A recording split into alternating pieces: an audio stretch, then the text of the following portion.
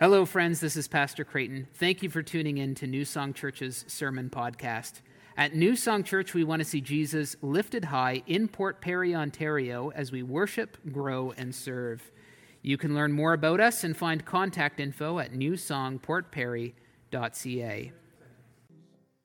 The Holy Gospel of our Lord Jesus Christ according to Luke chapter 9, beginning at verse 18. Glory to you, Christ. Now it happened that as he was praying alone, the disciples were with him. And Jesus asked them, "Who do the crowds say that I am?" And they answered, "John the Baptist, but others say Elijah, and others that one of the prophets of old has risen." Then he said to them, "But who do you say that I am?" And Peter answered, "The Christ of God." And he strictly charged and commanded them to tell this to no one, saying, "The Son of Man must suffer many things, and be rejected by the elders and the chief priests and scribes, and be killed, and on the third day be raised." And he said to all, "If anyone would come after me, let him deny himself, take up his cross daily, and follow me. For whoever would save his life will lose it, but whoever loses his life for my sake will save it. For what does it profit a man if he gains the whole world and loses or forfeits himself? For whoever is ashamed of me and of my words, of him will the Son of Man be ashamed when he comes in his glory and the glory of the Father and of the holy angels. But I tell you truly, there are some standing here who will not taste death until they see the kingdom of God." This is the gospel of Christ. Heavenly Father, we just come before you as beggars looking for bread. Father, sometimes the text that we look at, that we read in your Bible, is hard. It's hard to hear, it's hard to read, it's also hard to tell other people of it. And so, Father, help us, instead of running away from it, to run towards it as a congregation. I pray for those who are in the room with me, and also for those online and those who will be watching in the future, that you would touch our hearts deeply and our minds deeply, that we would become more gripped by your gospel and lift Jesus high. I pray this in Jesus' name. Amen. Please be seated. So in our world, in our culture, in our society, there's many questions that are thrown out into the void. It could be online or into groups of people within our society. But no question, or two questions, are more prominent and important to the human heart at this present moment. And that is, who am I? And who do you say that I am? Now, these are questions that actually, they could be going on for a long time. Philosophers of old have been questioning this. Who am I? Why am I here? What do other people perceive me to be? But behind all the glamour of our modern society right now, all the glamour and facades, this is the drumbeat of advertising, slogans, social media, and academic thought. You can even get t-shirts now that say, "I am who I am," meaning that I define my own path. I choose who I want to be. I can choose online a different presence as I am in person. This is what that shirt would mean. And it's gotten to the point that if you disagree or get wrong what someone perceives themselves to be, they'll get very offended. And in some cases, you can even go to jail for it now. So we have to ask the question, why? Why is this the case? Why is it like this? One argument is that from a young age, we've been taught we can be whoever we want to be from a very young age. And as we age and mature, and these certain moments in our lives come up, we have to make decisions that feed into these questions of, who am I? Who do you say that I am? We have to choose which friends we want to be friends with. We have to choose that. And depending on their social status within the school, that deems how people will receive us. Or maybe it's what school we want to be at, we want to go to when we're older, when we go to college or university. It could be, where should I live? How should I dress? Should I get married? And if yes, who should it be to? What career should I choose? Where should I retire? See, these questions that we ask ourselves have deep meaning to us in our inner heart, in our inner being, because they create this identity that we create within ourselves as we go through this world, through this life. And the text we're looking at this morning, Jesus is asking the question, who do the crowds say that I am? Who do you say that I am? This is one of the most important questions you can ask yourself. Who do you say Jesus is? Even Herod, earlier in the chapter that we're looking at, was perplexed about Jesus. He heard all these things about Jesus and what he could have been, or what he could be, what he perceives he is. And this question is in Luke's gospel, leading up to this moment many times. Pretty much in every chapter leading up to chapter 9, this question is asked. Who is this? Who do people think he is? And in this sermon, we'll be looking at three things. Who is Jesus? How does he prove it? And what does it mean for me? So let's look at the text. Please turn to Luke chapter 9, verses 18 to 27. If you do not have a Bible here, there's Bibles on the other side of the door, I believe. Feel free to get up at any moment and go get a Bible. So let's begin. Verse 18 of chapter 9. Now it happened that as he was praying, this is Jesus praying, he was praying alone, and the disciples were with him. And he asked them, who do the crowds say that I am? And they answered, John the Baptist, but others say Elijah, and others that one of the prophets of old has risen. Then he said to them, but who do you say that I am? Then Peter answered, the Christ of God. Now, sorry, I just got lost in my notes. Yeah, so as I said, this question is asked every chapter. And then he asked the crowds, who do you say that I am? Who do the crowds say that I am? He asked his disciples. This is a very important question. Interestingly, a bit around Christmas time and Easter, if you go into a grocery store or Shoppers Drug Mart or anywhere that sells magazines, you'll see on the covers, you'll see pictures of Jesus or paintings of Jesus, and it'll always be, who is this? New insight into Jesus or the historical Jesus. New insight into this. Within us, we're always asking who Jesus is. It's a huge thought of our day. Who is Jesus? And in the text that we're looking at, everyone's questioning who is Jesus, and they have different understandings of who he is. Some say John the Baptist, Elijah, prophets of old. These people that they're naming have been named in other parts of the Bible or Luke's gospel leading up to this. And they're talking about who is this? Do we think he could be the one that is preparing the way for the Messiah to come? See, they have it wrong. And if you ask secular friends, you may have some secular friends here, those who wouldn't call themselves follower of Jesus. They'll mostly say, Jesus is a crazy person. How could someone think that of themselves, that he was sent by God? How could he think that? Others believe that he was just a made-up fictional character. Others say he was a good moral teacher like Buddha or the Dalai Lama.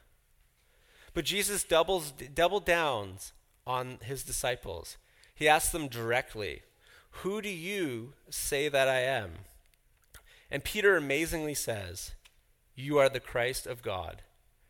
Now you might be thinking, well, it's only chapter 9, and the story's already over. They say he's the Christ, he's God. All this Jewish hope leading up all through the Old Testament right to now, Peter declares that he is the Christ. Story over. But that's not the case. There's still 15 more chapters to go. Why is that? If he's the Savior, if it's declared right now, why do I need to read the other chapters? Well, look what Jesus says next in verse 21. And he strictly charged and commanded them to tell this to no one, saying, the Son of Man must suffer many things and be rejected by the elders and the chief priests and the scribes, and be killed, and on the third day be raised. Now, why would he say this? If Peter just declared Jesus as the Christ, the one that they've been hoping for, the Jewish people have been hoping for hundreds of years, why would he want them not to say anything? So what's going on is that Jesus, he knows that his disciples aren't ready. His time hasn't come. Jesus' time hasn't come. They don't fully understand who Jesus is yet. They still think that Jesus is going to be this great king that's going to lead the people of Israel out and conquer everyone around them, get them out of oppression. But Jesus knows that's not the case. He has to continually train his disciples. His moment on the cross has to come, and he has to rise from the dead. He has to continue in training. It's kind of similar in a certain way that I'm in a curacy right now. I'm a curate of this church. I'm in a training, almost in a sense, in a training program to learn how to become a rector, the one who leads a church. It's a very wise thing that I don't just go straight from school into being a rector. Some people do, and that's great, and it works for them. But for myself, it would not work well. I need the training. And then you see it said in chapter 22, Jesus predicts his death. And then we read later on in the later chapters of 23 and 24 that Jesus dies on the cross and he is risen from the dead. He predicts what's going to happen in the future. In Deuteronomy, it says, the way you test a prophet is by if what they say comes true. So Jesus here, it has been declared who Jesus is. We've seen that right in the beginning of the verses. And now we see that Jesus proves his legitimate ability because he says that this is going to happen in the future. And as we continue reading, as we'll continue on in Luke, we'll come to the point where you see it actually happen. It happens. There's eyewitnesses to it. And now we're going to see what that means for us. Jesus now says something so countercultural, so very un-Canadian, that we can't help but ask questions about it. So let's see what he says in verse 23. And he said to all, now he turns away from his disciples and he looks at everyone around him. And he says to all, to everyone there, if you would come after me, let him deny himself and take up his cross daily and follow me. For whoever would save his life will lose it. But whoever loses his life for my sake will save it. See, Jesus asks us two questions. He asks his disciples and everyone around him two questions. Who do you say that I am? And will you be my disciple? And Jesus says that you have to take up your cross. To them, in this context, this would have been such a countercultural thing for them. Because they live in a society where the Romans would crucify people at a whim. They would crucify people who steal, who rise up against people, against the status quo. They would just crucify them. To be crucified in their minds is the lowliest, harshest kind of death that you could have. It means you are just scum of the earth. And then Jesus says that you need to take up your cross daily. You need to crucify your own self. Why would he say that? If Jesus is a good moral teacher, as we hear often, as you may think so yourself, then you just have to live in this world as the world deems fit, that what makes a good person. And there's lots of good people who don't follow Jesus. They might honestly be nicer than I am at times. But what Jesus says is something so radically different. Jesus says, if I am the Messiah, if you say that I am the Messiah, the Savior of this world, you have to live a completely radically different way than what we've been taught. Are you the world's disciple, or are you Jesus' disciple? Jesus is speaking directly towards identity here.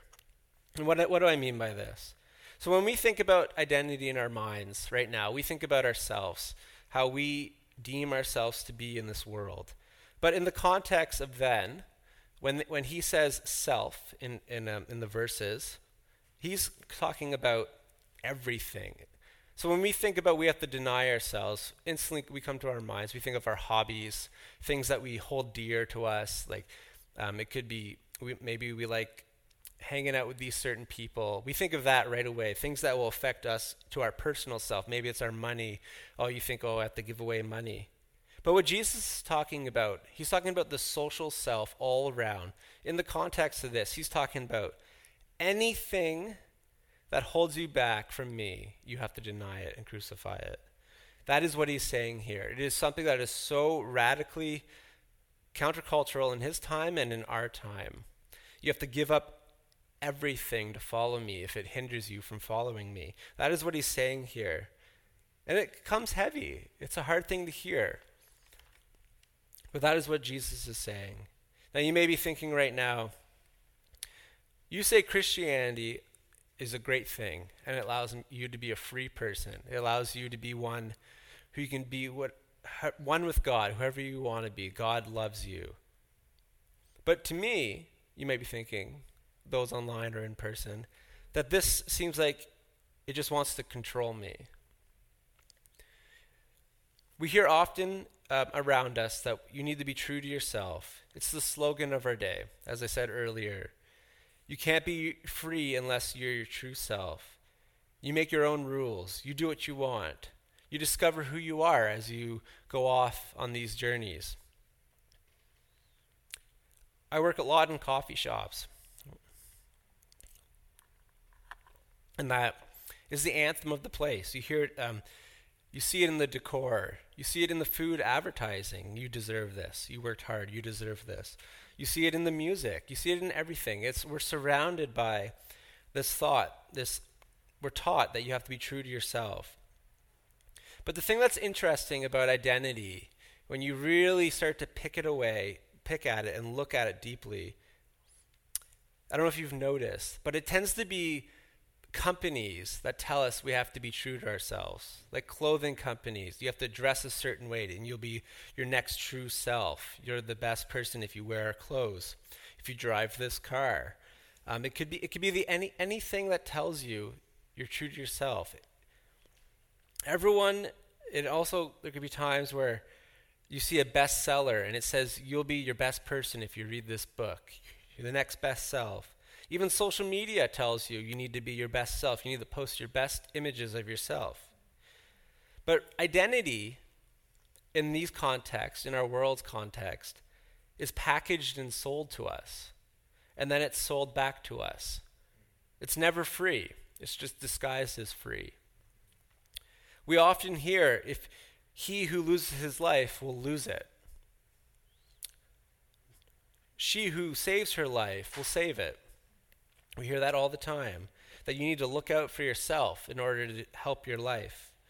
But Jesus' words are directly against this. So countercultural. Let's hear them again. And he said to the crowd, if anyone would come after me, let him deny himself and take up his cross daily and follow me. For whoever would save his life will lose it, but whoever loses his life for my sake will save it. Jesus says something so different here. He doesn't say whoever loses his life will find it. He says whoever loses his life for my sake will save it. That is a key thing here. And like if you have a pen, underline that in your Bible. For my sake. The focus changes from the inward to the outward. It's no longer about the individual. It's about Jesus. He switches it. Now the question, it changes everything. It's no longer who am I, but whose am I? Augustine says this. I'm just quoting Augustine here because he's just the man. Anything he says is good. So it switches from who am I to whose am I? Are you the Christ's? Are you his disciple? Or are you the disciple of the good moral teacher that the world teaches who Jesus is in the National Geographic or in the magazines? This is a very important thing that we have to consider. Is he the Christ? Who do you say that he is? Jesus commands his followers to deny themselves and take up their crosses and follow him. Now this is significant because he says daily. This would be a scene, as I said earlier, would be very familiar to them. people going out to be crucified, that they go and they die, they're executed, they are on the cross for many days. It's a horrible death. It's horrible. But he says daily. So the thing about crucifixion, it's horrible what happens, but they make the person carry the cross to where they're going to be crucified. They have to take on the burden of their death. So this is what he's saying. Daily, you will experience rejection when you follow me. You have to accept a death like crucifixion where you'll be mocked, ridiculed, laughed at, pitied as you carry your cross daily. It is a hard thing to hear, but there is hope. I'm not done the sermon yet. The Christian walk is not easy. We all know that. If you're here and you've put your faith and trust in Jesus, you know it's hard. People will ridicule you, laugh at you. You may have to give up certain things. It's hard. There's people around the world who face death if they hold the Bible in their hands, like what I'm doing right here in public. They face death. See, but Jesus doesn't stop there. He continues. So let's look at the text. Verse 25. For what does it profit a man if he gains the whole world and loses or forfeits himself? For whoever is ashamed of me and of my words, of him will the Son of Man be ashamed when he comes in his glory and the glory of the Father and of the holy angels. But I tell you truly, there are some standing here who will not taste death until they see the kingdom of God. What he says in verse 27 is just talking about what's going to follow next. That's what it means there. See, there's assurance when you follow Jesus, when you daily deny yourself, take up your cross and follow Jesus, when you become his disciple. You may be thinking you can't do this, or maybe you verse 25 really speaks home to you, that you feel like you've been ashamed to tell people of Jesus in times. And now you're worried about, is this saying that Jesus is going to be ashamed of me now? Is that what it's saying? The Christian walk is one of grace and mercy and so much love by God. Paul in Galatians in chapter 2, verse 20, he says, I have been crucified with Christ. It is no longer I who live, but Christ who lives in me. And the life I now live in the flesh, I live by faith in the Son of God, who loved me and gave himself for me.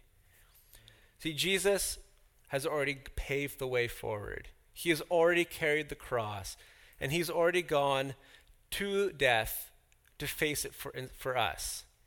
See, when we walk this life, we are not walking towards a death. When you put your faith and trust in Jesus, there is a hope. The famous quote by C.S. Lewis in his last book, in the Book of Narnia, he says, further up and further in. You see, as you take the cross and you carry it and you deny yourself things that take you away from following Jesus and you continue on, there is so much hope. There's so much more as we go further up and further in. We are able to keep our eyes ever on the goal that awaits us, union with God. That is the hope of the Christian walk, that Jesus died for us, he rose again from the dead, for when we put our faith and trust in him, we will not perish. That is the call that Jesus is doing here. Are you my disciple? Or are you the disciple of the world's? Whose are you? That is the question to ask yourself. If you're unsure, press into God, come and talk to us so we can pray for you. Keep going forward in this Christian walk. It is one that is so hard, but there's so much grace and mercy from God. The world promises freedom, but sells it to you. It marginalizes the poor, the weak, the destitute, because they can't afford to have the identity of the world. But Jesus Christ, are you Jesus Christ? This grace is freely offered to you, and that's through the cross. It lifts up the poor. It lifts up the weak, the destitute, the broken. And it's freely given, the gospel, to all those who cry out to Jesus. So I leave here just asking, who do you say that Jesus is? That is the question we all need to ask ourselves. Let us pray. Father, sometimes your word is heavy and it comes on heavy, and sometimes it leaves us just grasping for straws or something to hold on to. But Father, please help us to never forget the gospel as we read these texts, that the work has finished. It is finished, as Jesus cried out on the cross. Help us, Lord, to be gripped by the gospel, to cry out to you in times of hardship and in times of joy. Help us to constantly be looking to you, Lord. And I pray this in Jesus' name. Amen. Thank you for listening today. We worship a generous God who calls us to follow him in giving willfully, cheerfully, and sacrificially. New Song Church's mission and ministry is 100% funded by the generous gifts of those worshiping and journeying with us. If you'd like to offer a gift towards New Song's ministry, please visit newsongportperry.ca/giving for more information on how to do that. May God bless you and keep you today and every day.